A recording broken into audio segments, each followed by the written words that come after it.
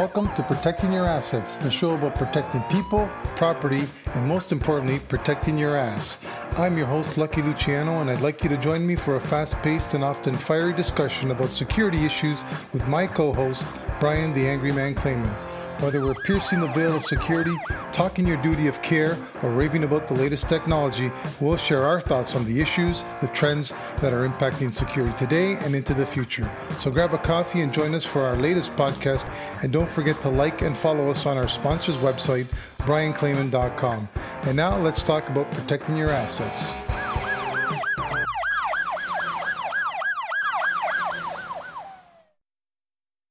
Hello and welcome to Protecting Your Assets. I'm your host, Lucky Luciano Cedrone. With me is Brian the Angry Man Clayman. As always, today's episode, we're going to be talking about emergency management. We've talked about that on previous episodes, but this episode is going to be extra special. We're going to have with us a proven veteran with all the credentials on how to do it right, and we're going to share some of those insights and experiences with you today. Superintendent, now retired Superintendent Bill Needles, is a 40-year veteran of the Toronto Police Service and a well-known and respected emergency management and public safety professional. During his career, he moved up through the various ranks and was ultimately responsible for the Emergency Management and Public Order Unit, where he had oversight of the service's emergency management, critical infrastructure, search management, and special events planning functions. These included specialized teams such as the Mounted Unit, the CBRNE unit, or chemical, biological, radiological, nuclear and explosives elements or threats, the explosives disposal unit, the public order unit, and the heavy urban search and rescue team, also known as HUSAR, for those in the business, would be more recognizable to you. Bill's knowledge, experience, and leadership skills have defined him as one of Canada's leading experts in emergency management. He has served as an incident commander in numerous operational responses, including the 2008 Sunrise propane explosion, and many of you remember that, the 2009 Tamil demonstrations that impacted downtown, the 2012 Elliott Lake Mall collapse, very much in the news, the 2013 ice storms, and numerous floods that have happened over the years. Well, that's quite a resume, Bill. Bill has also served as the operations chief for both the 2010 G8 and G20 Summit and the 2015 Pan Am Games. As a founding member of the Provincial Incident Management System, or IMS, Steering Committee, Bill is a strong advocate for the use of incident management systems in and throughout the country. So welcome, Bill. Excited for this interview because I'm tired of talking to Brian and having to educate him over and over again. Thank you, sir. So we start our podcast with a quick intro as to what is keeping you up at night, and I'm going to turn it over to Brian for his usual rant on probably COVID or President Doofus. But what's keeping you up these days, Brian? Well, first of all, just welcome Bill. Great to have Bill with us today. He truly is an expert. He wrote the book, so it should be an interesting session. Keep me up at night. Well, I guess still on the same themes, but I guess focusing more on Canada with our political situation, COVID situation. Two things I wanted to talk about. One is the vaccine rollout, or the kerfuffle, or the lack of a rollout that's How about occurring. disaster? Is that better? Disaster. You could say disaster. And you talk about pivot. You know, many of us had to pivot when COVID started and going into the office every day and our normal routines. I know we as a consulting firm had to determine how are we going to serve our customers if we can't get out to see them. We pivoted rather successfully, and a lot of other people, I think, pivoted successfully. I think the government basically sort of saw the success that we've enjoyed and other Canadians have enjoyed, and they decided to pivot. They're pivoting because they screwed up the vaccine rollout so terribly, they want to talk about gun control, how gun control is going to help what's happening in our society today, so that we're no longer focused on the vaccine, we're focused on gun control. And I was going to go apoplectic and almost hit the cat yesterday, but I realized I love the cat, so I wasn't going to do that. But I was watching the news and that tragic shooting incident of that 14-year-old in the Jane Finch area, and a really sad story. And then the next news story is about what the federal government's doing to keep us safe. And what they're doing to keep us safe is to get rid of all the long guns and the legally held guns by good Canadians, people that respect the laws. That would have done nothing to stop that little girl from being shot. You know, Bill would know better than me, But it's my understanding that almost 99 to 100% of the shootings, certainly in this city, are not with long guns or automatic weapons, but with pistols and with revolvers. And this legislation does very little to nothing to do about it. And I will say, I'm disappointed in our public safety minister, who one would think would know better and would do the right thing. And in my opinion, I think that we're not taking advantage of his vast amount of experience. This is just a stupid law. It's just political, and it's to take the pressure off the prime minister. And the second thing that's just driving me crazy is with COVID. I was listening to Jerry Agar today, who I like, but I really don't agree with many of his positions on COVID. And there was a caller that called up, and so typical of many callers, and he was saying, this is ridiculous. You've crippled the economy. And I know I see on the monitor here, my friend Luciano is smiling because he's getting ready to attack me. But he says, 99% of people that get COVID don't die. It's a death rate of 1%. And I've heard this said many, many times. And because of that, we have paralyzed the economy. We have paralyzed society. Well, I've got a news flash. We have done such a bad job on messaging. The message should not have been that you're going to die from COVID. The message should have been that COVID will cause the collapse of the supply chain. And I recall an article I read, and I did some research before today's session in The Atlantic in the end of the year, end of December. I'll just quote the first paragraph. Since the beginning of the pandemic, public health experts have warned of one particular nightmare. It is possible, they said, for the number of COVID patients to exceed the capacity of hospitals to take care of them. Faced with the surge of severely ill people, doctors and nurses will have to put beds in hallways, spend less time with patients, and ration health care. As a result, now this is about our American brothers, but the same holds true to us, Americans who need hospital beds for any other reasons, from an ingrown toenail to a heart attack to a broken leg, will struggle to find space. That's the issue with COVID. It's not the 1% death rate. It's the fact that you're going to have an ingrown toenail that's going to get infected. It's going to cause you to stop smiling, Mr. Cedrone. I know this is audio, but I can see you on the monitor. Okay. Are you done? That's the problem. It's the collapse of the supply chain. And I'm done now. But do not get me angry in your response. I'm going to keep it short and simple because I'm going to lead it. I'm going to tie it right into Bill's attendance here today. I think the biggest issue with the COVID disaster, because it is a freaking disaster, and you hit on it, the messaging has been atrocious, and I know Bill talked about managing emergencies as opposed to just saying whatever the hell you want, but I think the key in how they respond, you view this as a health disaster, and I view it as an economic disaster, and that's what I think the difference is. We both believe it's the real thing. We both know that people are dying from it, but you are definitely more concerned about the health issues and the impacts to the hospitals and things like that, and I'm more concerned about what it's doing to the country. That's the only difference. We're essentially talking the same thing, though. But look, Bill's going to have to wait because this is important. Oh, my God. Okay, but look, here's the deal. Let me put it really clear. What would society be like if there were no hospitals and no doctors?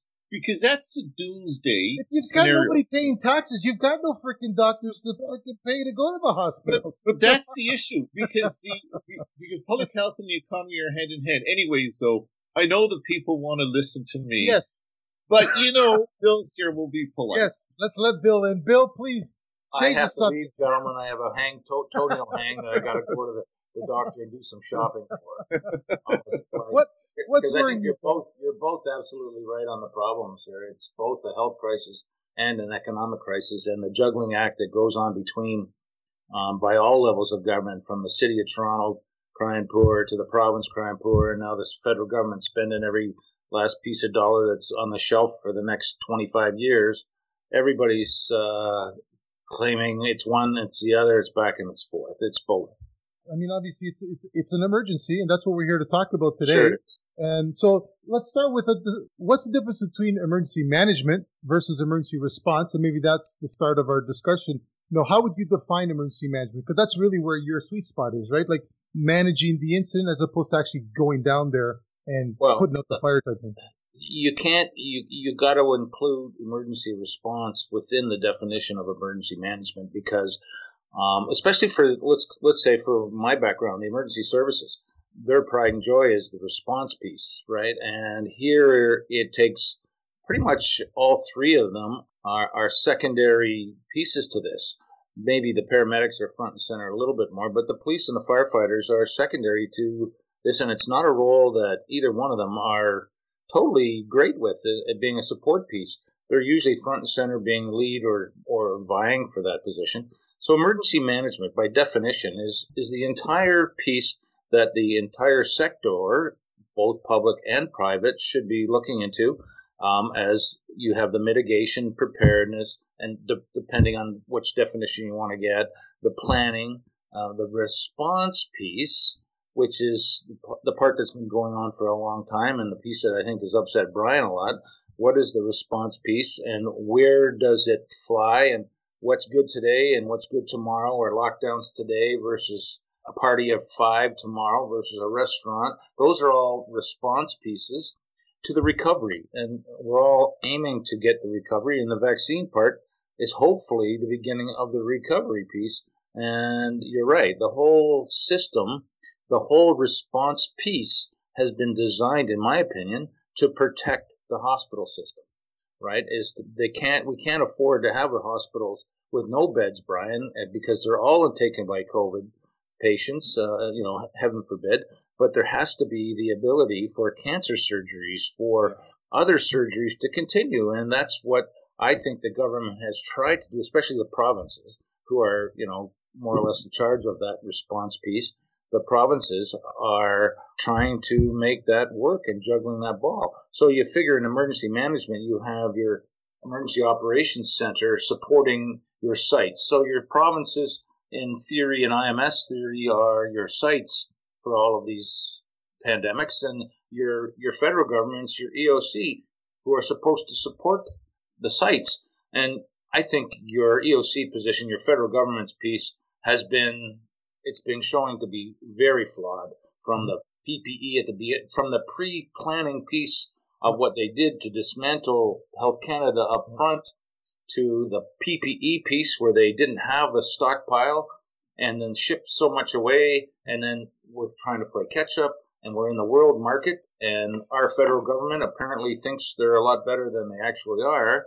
They weren't making the same headway and fighting with other superior powers like the U.S., China, Britain, the U.K. All those are bigger hitters than us. And now we're in the same boat with the vaccines at the other end. So when you put that into the emergency management space, the federal government has done a pretty weak job of supplying and supporting the sites, which are the provinces, which you could argue, and people do argue back and forth every day, whether they're doing a good job or not. Hey, Bill, Luke, if I could just jump in. Yeah. Bill, I've always seen the difference between emergency management and emergency response this way. That emergency management adopts an all hazards approach. They don't care what the incident is. It's just causing disruption and a threat to asset or people, and we have to manage the response, much like the coach of a football team or a hockey team or the conductor of the orchestra, whereas emergency response is incident specific. So really, if you have two buckets, all hazards and incident specific, emergency management falls into all hazards.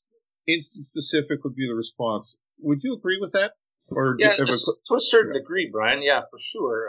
Emergency management is that overarching strategy that needs to take place for the response. But the responders to any specific strategy or event have to have a basic understanding of what they're doing to do that. So, like, if you look at the three primary ones, the emergency services is obviously, you think the police have their specialties, the fire service has their specialties, and the paramedics have their specialties, and then they come together to perform what the public expects of them as a unified approach to deal with whatever that emergency response is.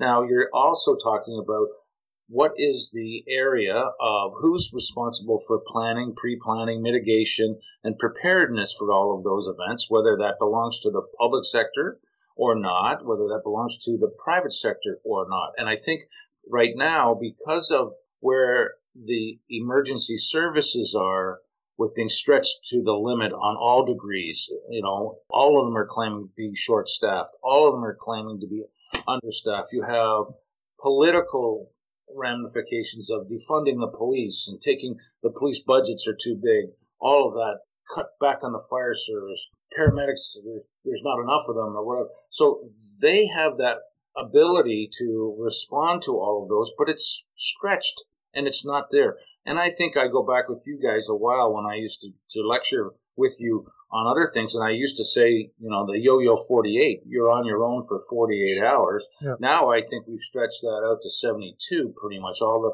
pre-planning, all the planning preparedness now are 72 hours because the emergency services from the public sector can't provide the private sector all of what they need.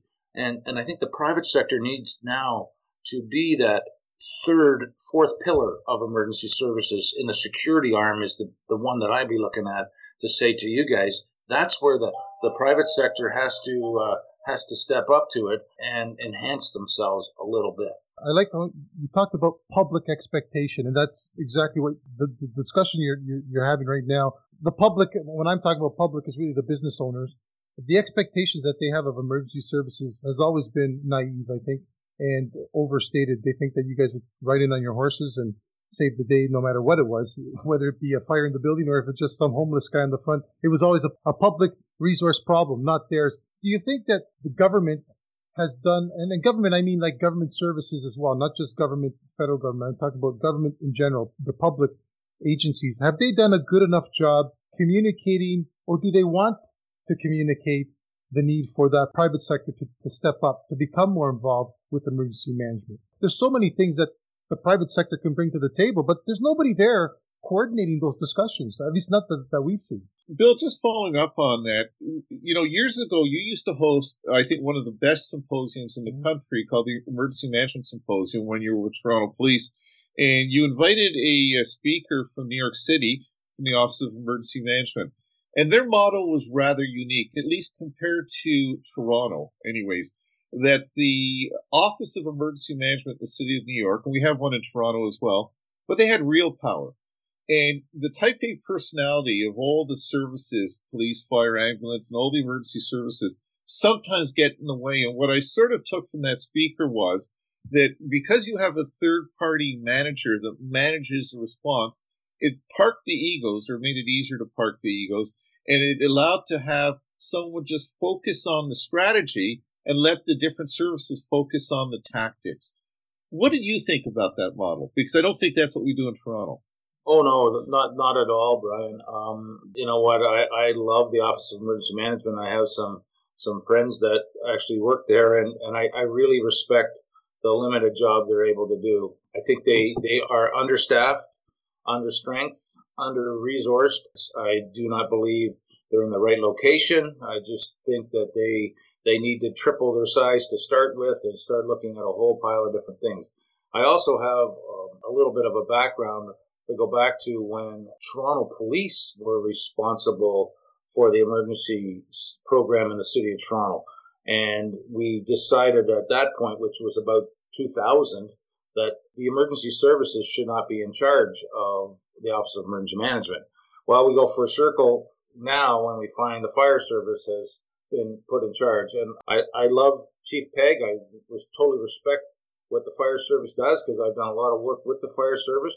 But personally, I do not feel that the Office of Emergency Management should have anything tied to the emergency services. They should be, in my opinion, a direct report to the deputy city manager within the structure of the city of Toronto. Therefore, has that authority to not be controlled, by any emergency services to any degree. The city structure is different. The levels of government, the whole tiering system of our governments are different.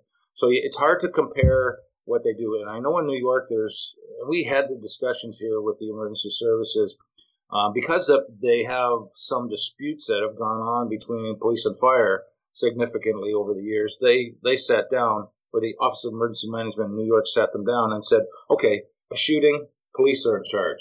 A fire structure, fire is in charge. A CBRNE event, what is that? Police in charge until determine no criminal element, then fire, right? The hazmat. So it's structured to who's in charge. In Toronto, that doesn't happen, and I guess we've been fortunate that the work that I know I did when I was with Toronto Police was to bring in our incident command staff from fire and paramedics to work with our teams, our incident management teams, as we structured them to be part of it. So it's not like we're meeting our incident commanders from the fire service and the paramedics for the first time. We've met, we've practiced, we've worked, we know what each other drinks in their coffee, and we have that relationship that works very well. I think right now, where we go with that, I don't know. That's obviously a political question that may need to be answered somewhere else down the road. But I still think there's more work that needs to be done for collaboration. And it's getting tougher as the resources are stretched thin. The budgets are going to be real tight over the next couple of years. And the risk management that needs to go into it, back to your definition of emergency management versus emergency response, the risk management and the HIRAs and all of that needs to be done for the public perspective from the Office of Emergency Management. They need to keep all of their emergency plan up to date, and they have to have all the emergency support functions ready to go. And I don't know if they actually are, because they just don't have the wherewithal to keep it up to date, right? And they need participation. I do believe that fire, paramedics, and police should be embedded in there to have that resource. A planner or two or three from each of those services. They all need to be working together, and I don't think that's happening right now. Bill, is there an expectation based on what you just said, budget challenges, resource challenges? I'm assuming, I think I know the answer. There is an expectation that the private sector is prepared as well, that the private sector has pulled up their pants, has taken ownership. They have plans, detailed plans for their assets. And those plans are modeled on the IMS or ICS model so that when we come together on game day, we can work collectively. Is that a fair assumption? Because I will tell you, as a private sector person, that doesn't always exist. I agree that, and we spoke about this as you talked about a little bit earlier. They need to step up their game because of the sheer fact that the emergency services are stretched thin, because of the fact that governments aren't there to support them as much as they may think they are.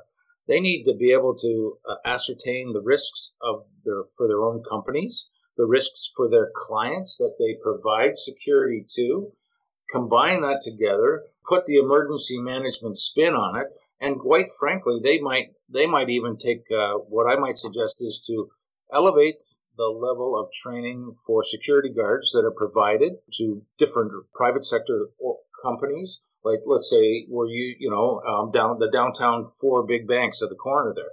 What's the security training for those guards or for those banks? I'm going to say basics, because of the transient of that business, the turnover in that sector, and whatever else you want to attack. But I think if they put more emergency management training into the individual guards as they get hired, give them IMS 100, the supervisors 200.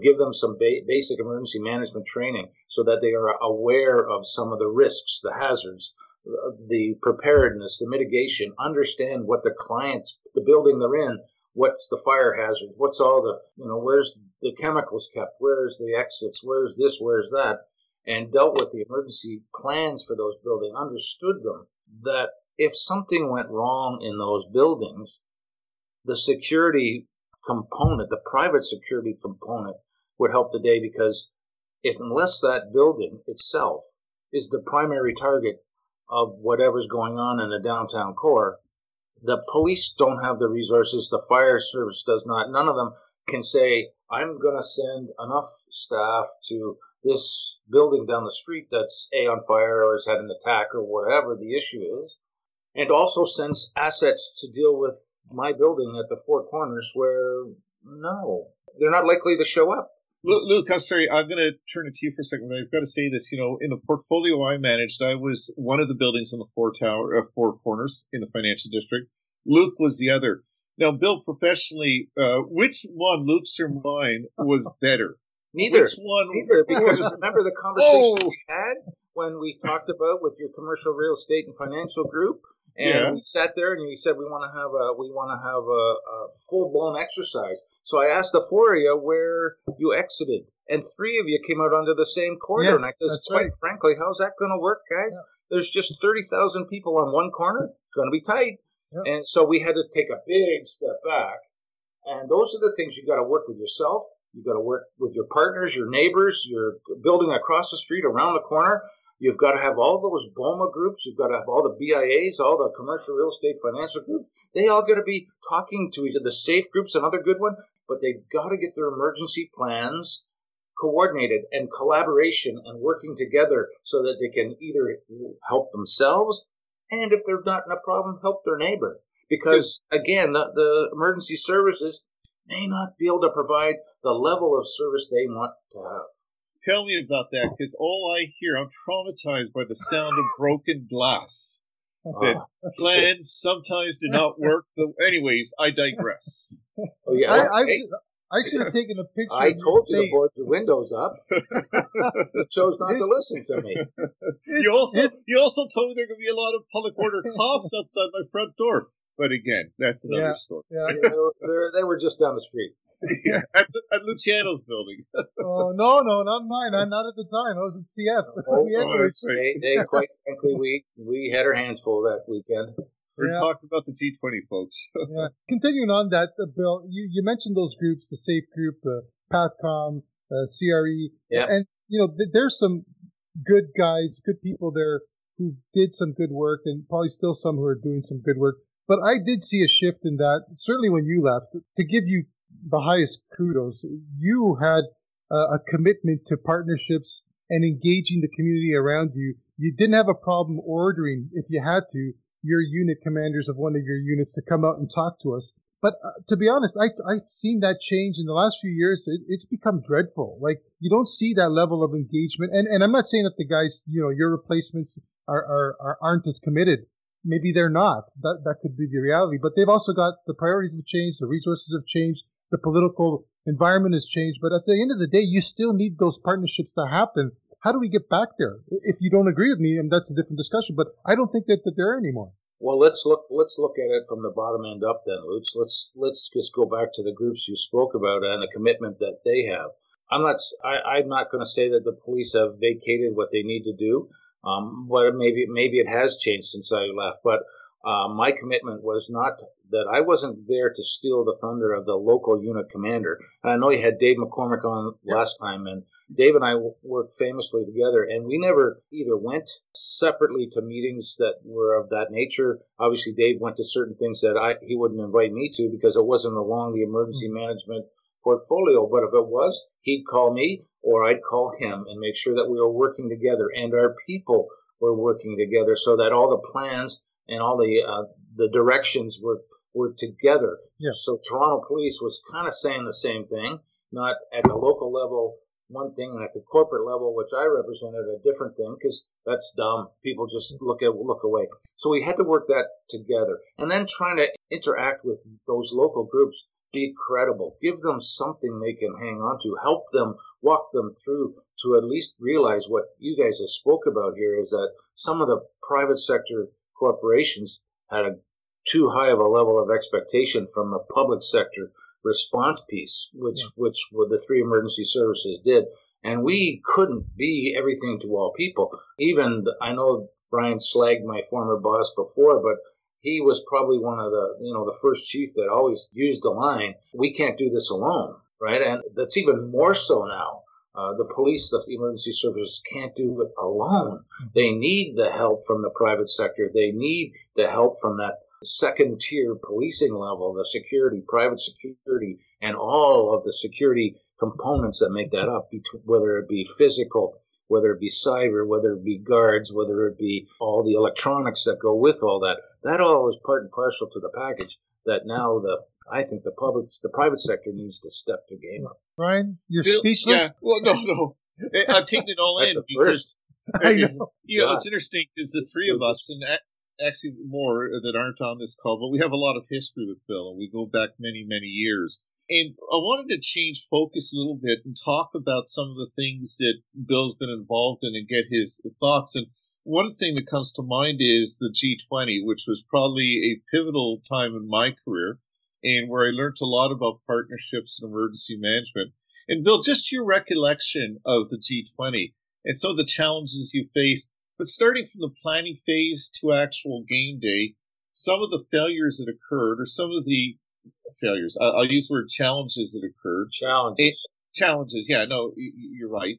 How partnerships sort of save the day at the end of the day. Can you talk a little bit about that?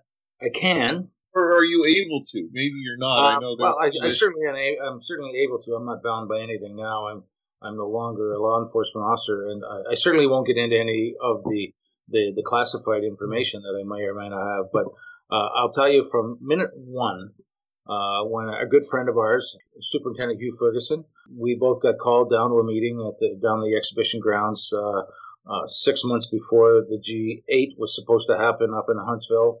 And we went, oh, this can't be good. What's going on? So Friday night, 5 o'clock to the exhibition grounds, and we're hearing from the RCMP that, okay, it's now no longer just a G8, it's a G20, but more likely a G34, right? There was 34 countries at that point in time that had already agreed upon coming to Toronto. The G8 summit was G7 or 8 was still going up north, but the rest of them were meeting here for the weekend.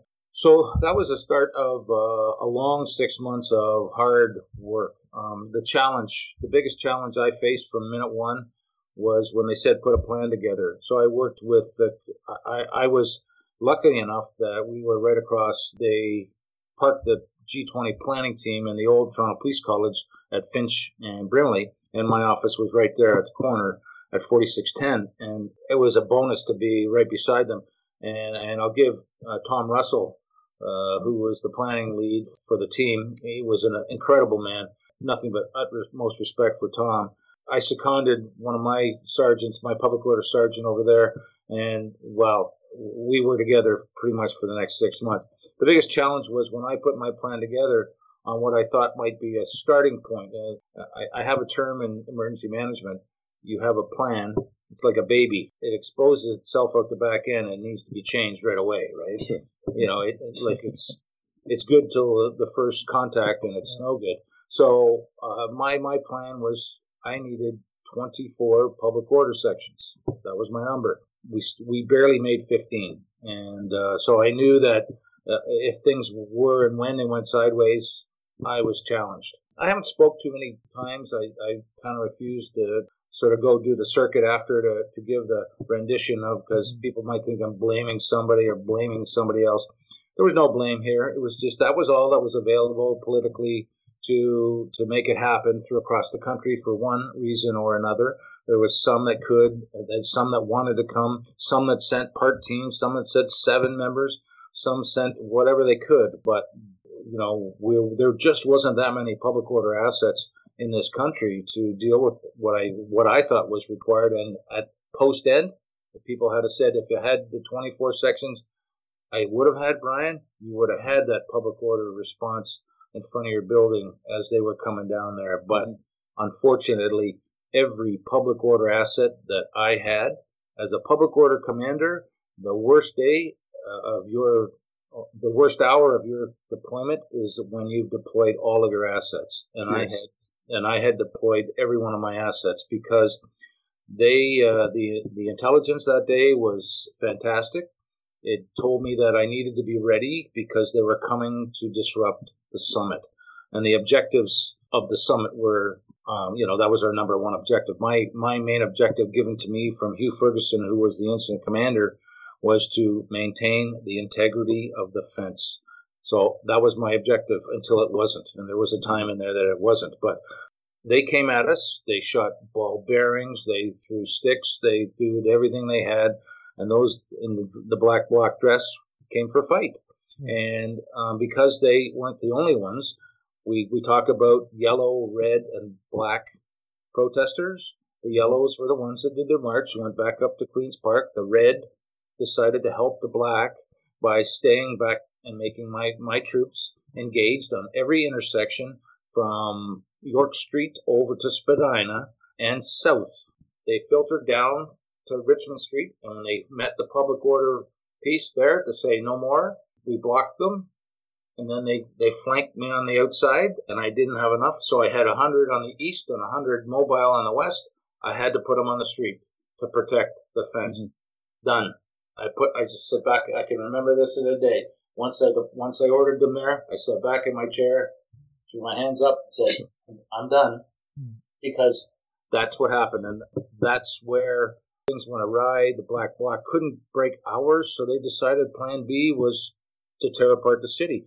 They did it, and but I still would say, if someone asked me before this thing started, no citizen was hurt seriously, no police officer was hurt or killed, no the summit went on.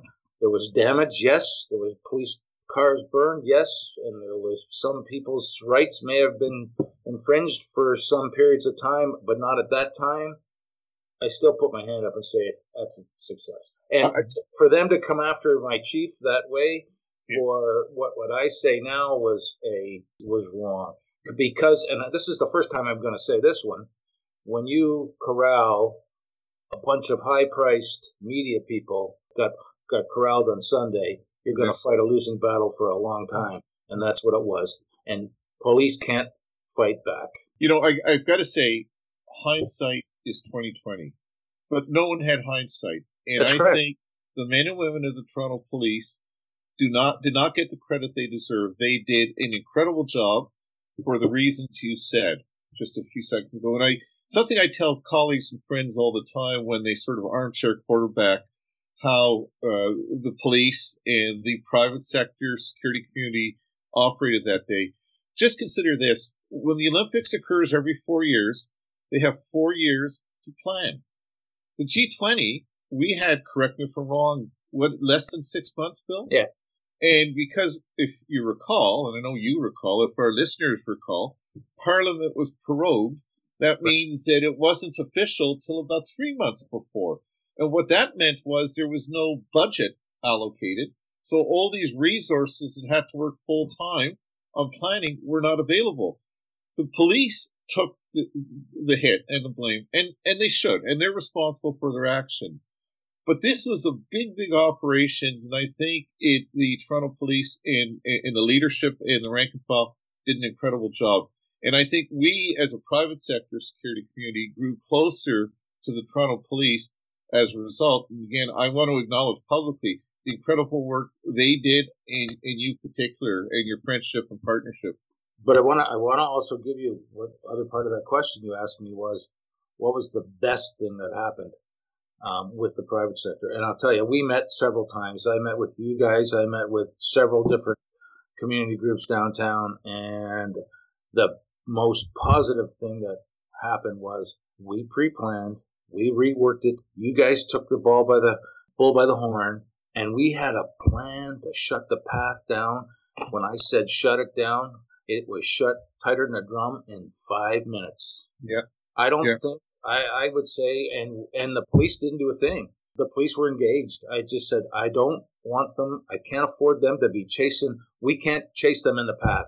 Far too many risks down there. Far too much damage. Far too many avenues. It would be a joke if they got down in there. You guys orchestrated that and shut the path down in 5 minutes.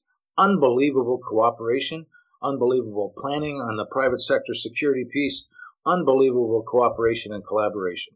Well, that what's lacking now, I think, now.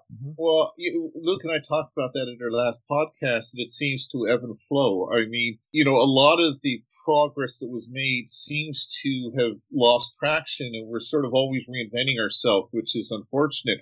But I'll tell you, one of the challenges that we found when we put together a plan for the path was, how hard can it be to lock a building?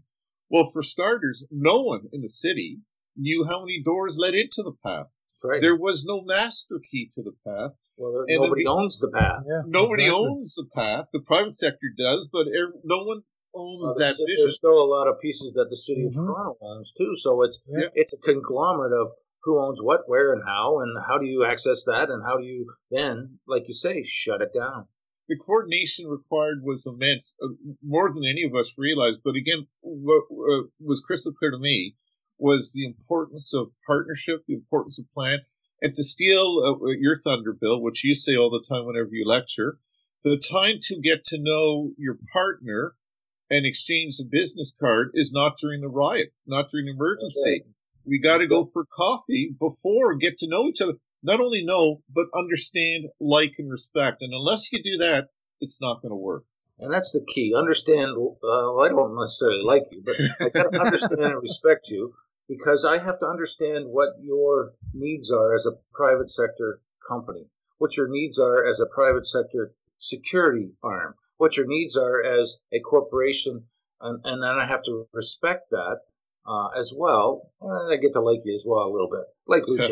So we continue that. You're absolutely right. It needs to be something that's ongoing, and you have to deal in that, not just the emergency services piece. This is where the emergency management comes out. You need to start talking about how can we prevent, maybe, but mitigate, prepare for when it does happen, and mitigate the problems as they do happen. And then if we get to that full force response, how that's going to look, how you as a private sector security arm or the private sector company will assist the emergency services coming in. And I'll tell you one thing right now.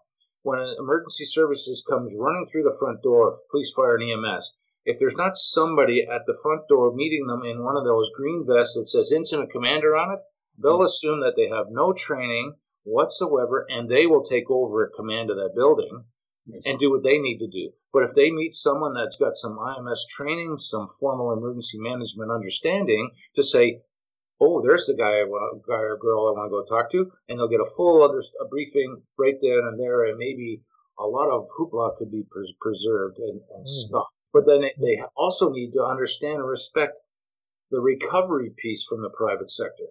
The recovery piece of the private sector is mammoth, because they need to get back to work. You need to report to your boss, who needs to report to the stakeholders or the CEO or whoever, and they're going to say, okay, how long are we out of business for?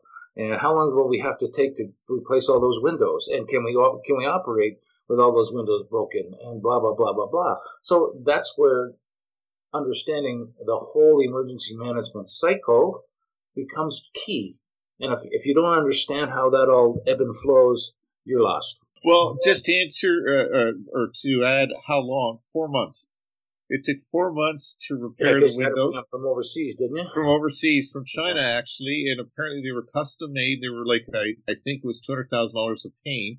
And after they were produced, one of them broke on the ship. They probably listen to them too right now. If they're made in China, they got... No, well, I remember Luciano, we went for a coffee, and I was just telling him the challenges we're having recovering, and he said, he's a very deep thinker, why don't you go to Costco? And I had to explain to him, you can't get these windows at Costco. Yeah, okay. I just thought of an incident that, as Bill was talking, if you remember the vault explosion in front of the RBC Bank a few years ago. Yes. Yeah, and PATHCOM was activated for that, and the security guards went down there. They started securing the area, and now I don't remember who said what, because going back a few years, and it really doesn't matter. It's just points to illustrate the importance of having that partnership ongoing, as opposed to just presuming that people know what it's about. And we had the incident was basically, the explosion happened. Security is trying to understand what they need to do, and they had, I think it was fire telling them to lock down the path, and they just said path. They didn't say that section of the path. And the security being on the ball, in my opinion, actually relayed that concern back to the PATHCOM, who I think was David Sulstener or Michael Cole. I can't remember who was running it that day. They actually called police to confirm that they wanted the path locked down. All 26 miles. All 26 miles of it, exactly. And they really spoke to that misunderstanding, right? They really didn't know what that meant. Yeah, we got the call because I had rolled our mobile command post down in front of it, and I was working with Dave Marks in the command post. Dave was the ETF commander that day, right? At that point. So he was dealing with the pointy end of the stick from was there or not any need for the tactical response that was there. So he was dealing with that, and I was dealing with the rest of the issues around it. I remember, no, we don't need the whole path shut down. If someone's telling me that there's an area that they would like shut down, maybe they should come back through us. And again, that's the problem. There was no fire commander with me there, so I don't know who was making that call. And that's usually the issue, right? When there's an issue that may be elevated from one emergency services perspective, But for the fire service, that's not to the same level. They're just there to stand by if there's a problem. It's the same for paramedics if someone were to get hurt.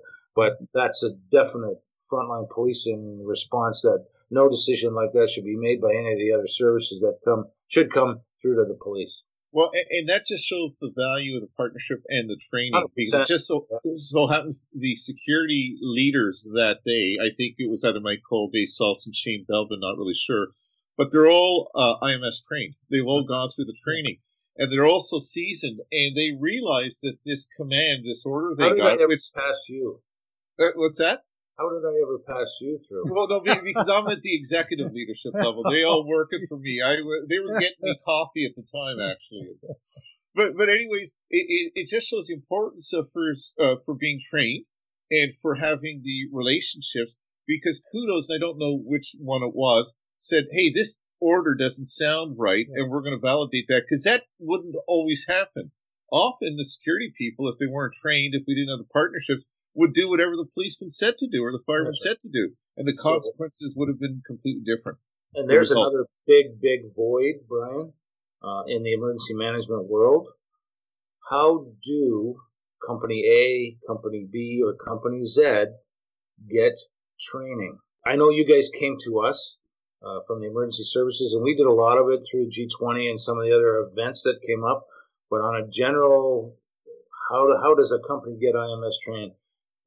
Right now, I don't think there's the ability for the police service, at least, to give that training as they did before.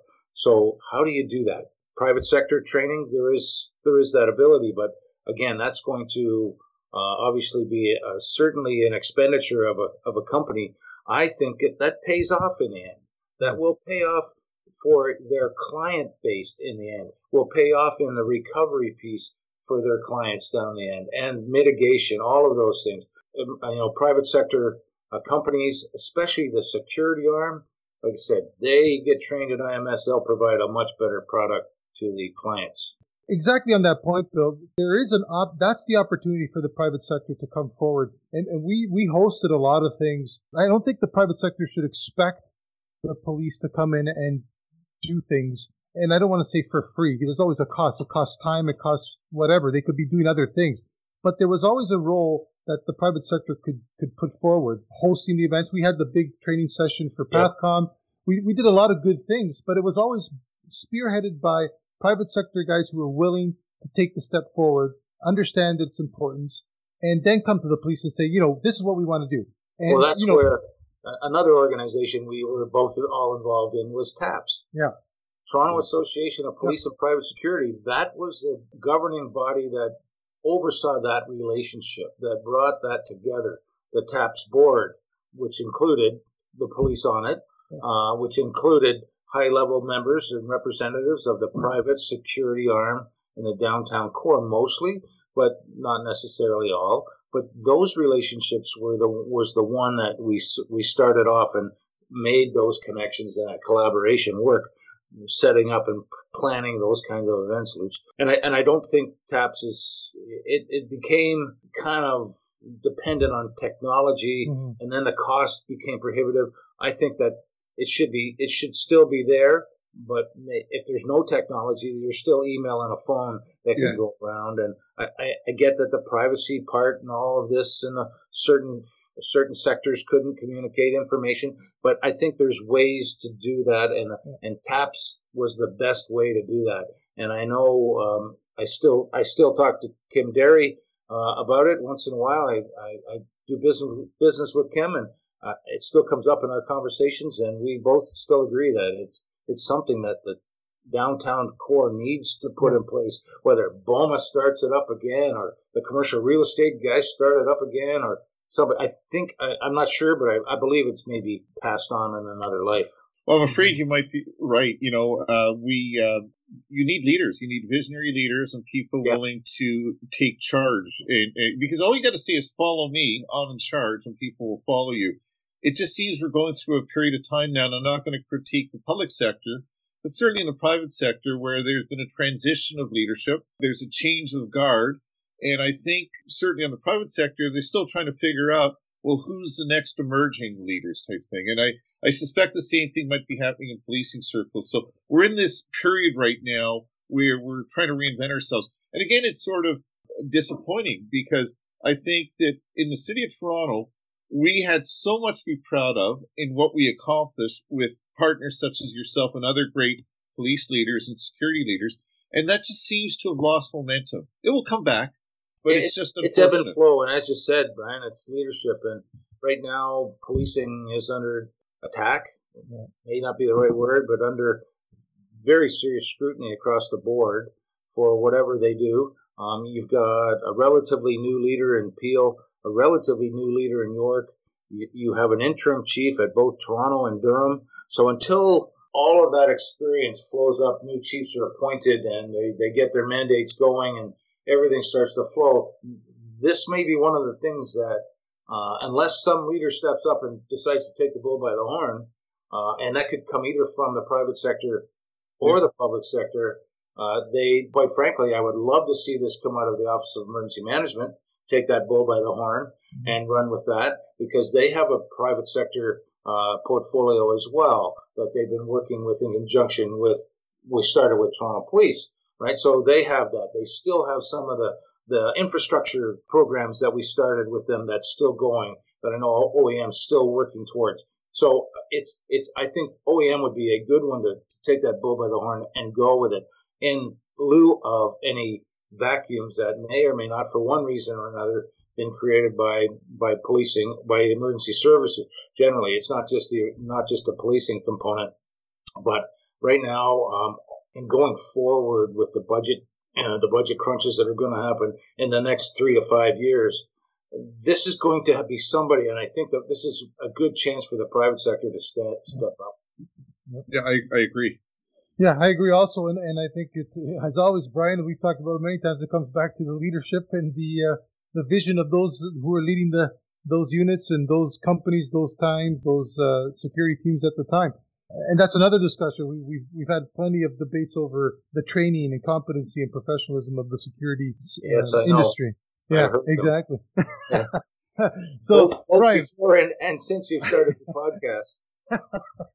So, Brian, I'm going to turn it over to you, Brian, for summing that up. Well, I'm speechless. That's it. Don't give him another chance, Luch. But something just came to my mind. Bill Needles really is a consummate professional, and not only is he one of the most knowledgeable and talented emergency managers and public order people in the country, if not North America, he's just a great guy. And I think the secret to success is there's talent out there. You've got to bring the talent together and the stakeholders together. You've got to park the egos. And I just comes to memory, after the G20, I went on the speaking circuit a little bit. And I remember I was with Staff Superintendent Tom Russell in Ottawa. I believe it's the Canadian Police College. And we were talking about how the private sector and the public sector came together to plan for the G20. And I had a slide, PowerPoint slide. And the slide really showed a group of guys, about 5 or 6 guys and girls, sitting around a table in an Irish pub with some Guinness in front of them. And the caption on the slide is, "This is how you create lasting, effective partnerships." And the point I was trying to make is, it's not enough for the chief or the VP of security to say, you will play with the others. But there's got to be that trust and the confidence that starts with a pint of beer or a cup of coffee. And Bill, I take my hat off to you. You were an incredible ambassador to the Toronto Police. You opened up all sorts of doors beyond just MPO and the command that you worked. And we need more of that to understand the partnerships. Dave McCormick said when he got down to 52 Division, he never realized the importance of the partnerships. He never realized that there was a skill set that he could leverage to make him a better police leader. So I just want to thank you, Bill, because a lot of the great successes we enjoy in the city have you to thank. But Brian, that goes back to the mutual respect that both had for each other. Was you guys always liked to get me because you figured I could give you something that from the police side of the house, and I always wanted you because there was something I wanted to get from you. So it was a matter of providing an opportunity for both sides to help each other, to give to each other, to provide for each other, and receive from each other. Not I'm going to go down and see what he's got. He's a private sector guy. He's got lots of money. I can steal whatever I want from him. No, real fast in the game that you didn't have any more resources than I did, and mine were covered bare every year. The police budget was not lucrative like everyone seems to think. You had to be efficient in what you did, and I felt that was an efficiency for Toronto Police, was to partner with any private sector that we could at that point. I thought it was because we were friends. My God, you were using me. You haven't bought me a Guinness in over a year. Yeah, well, we've had COVID for a year. I'll buy you two when this is over. I can use that line. Okay. Oh my God, I'm gonna show Brian what summarize means, because he's forgotten what that. You're supposed to keep it short and sweet. Okay, so let's end it now. Bye, Luke. No, but I just wanted to thank Bill as well. It's always a pleasure talking with you. Always great conversations. You're a good friend. You're a good ambassador of the business that you used to be in, and hopefully you're enjoying retirement, and that we'll be able to get on the greens. I'm busy. I'm actually pretty busy these days, so that's right. Okay. Yep, but to your point, Bill does do the emergency management consulting on the side, and he's available on LinkedIn if you want to get in touch with him. Bill Needles, it's easy to track down, or give Brian and I a call. We'll put you in touch with him. He'll tell you it's NEA. I'm not that sharp, right, Brian? And that's it for us, folks. We'll look forward to our next podcast, and we'll talk to you then. Till next time. Bye-bye. Bye, everyone. Thank you. That concludes this podcast. We hope you enjoyed listening, and will join us in a couple of weeks for our latest episode. Please remember to like and follow us on our sponsor's webpage, brianclayman.com, where you can leave us your comments and suggest topics you'd like to hear about in future episodes. Until next time, thanks for listening, and don't forget to protect your assets.